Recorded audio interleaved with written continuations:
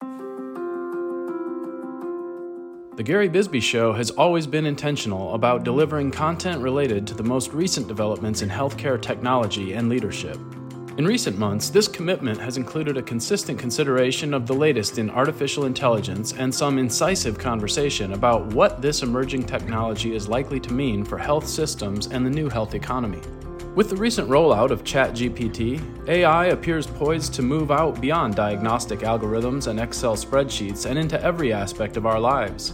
Experts, including those involved in the development of these technologies, are recommending intentional discussion about the ethics of AI. Some even recently recommended a halt on the development of new AI research. Today, we will hear from John Glaser, PhD, Executive in Residence at Harvard Medical School, Kevin B. Mahoney, Chief Executive Officer of the University of Pennsylvania Health System, and Sean Lane, CEO of Olive and CEO of Circulo Health.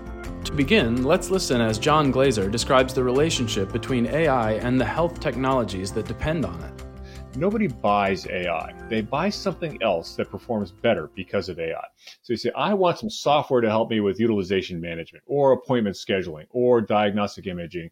And you're the vendor, you say, yes, I have AI. I say, well, why does that help it do any better? What makes the performance gains worthwhile by that did to that?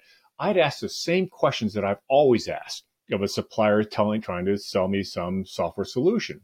How do you know that it works? Show me that it does, all the kind of stuff here. So nobody buys AI.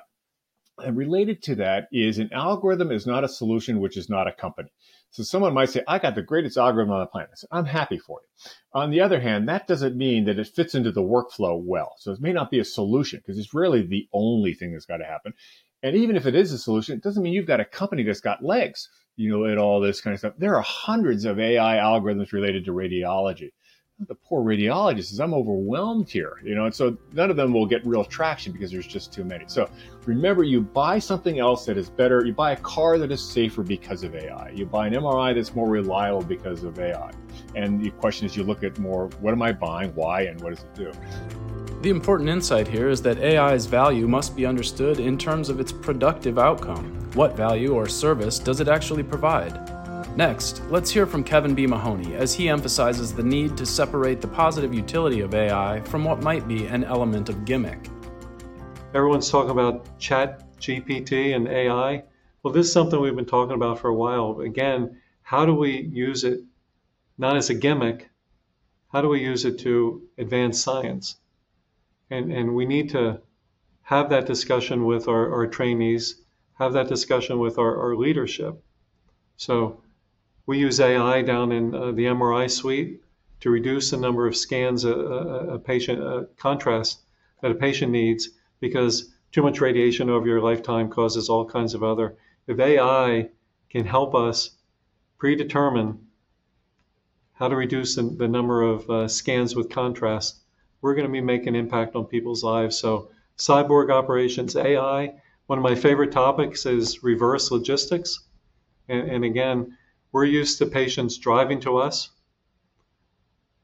finding a parking spot, sitting in the waiting room, and how do we be more like Amazon where we have to get product in a person to somebody's house?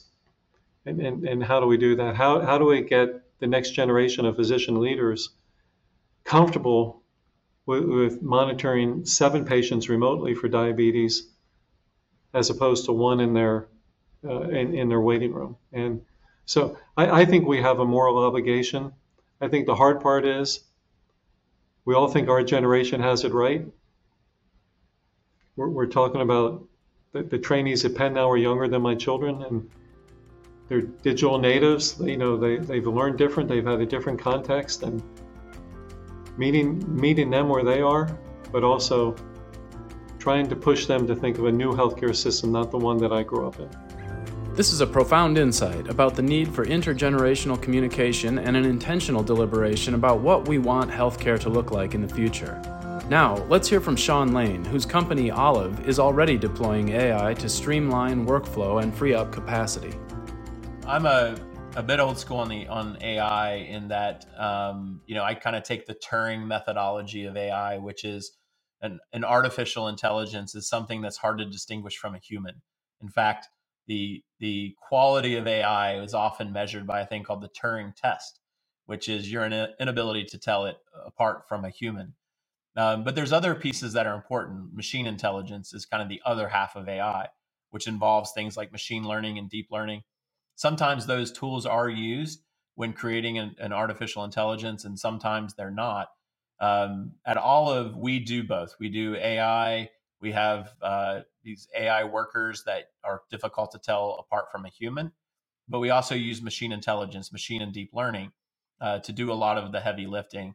In fact, all of our tools that do basic automations are actually built on neural networks called convolutional neural networks, or CNNs, which allow us to kind of understand the software of healthcare.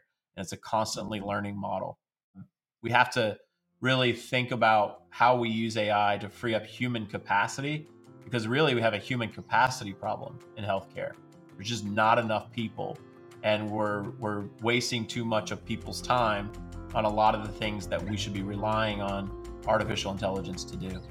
Each of these leaders understands that the AI revolution can improve the overall quality of healthcare if caregivers and leadership think intentionally about each new iteration and make sure that AI is deployed in a way that keeps it aligned with the needs of consumers.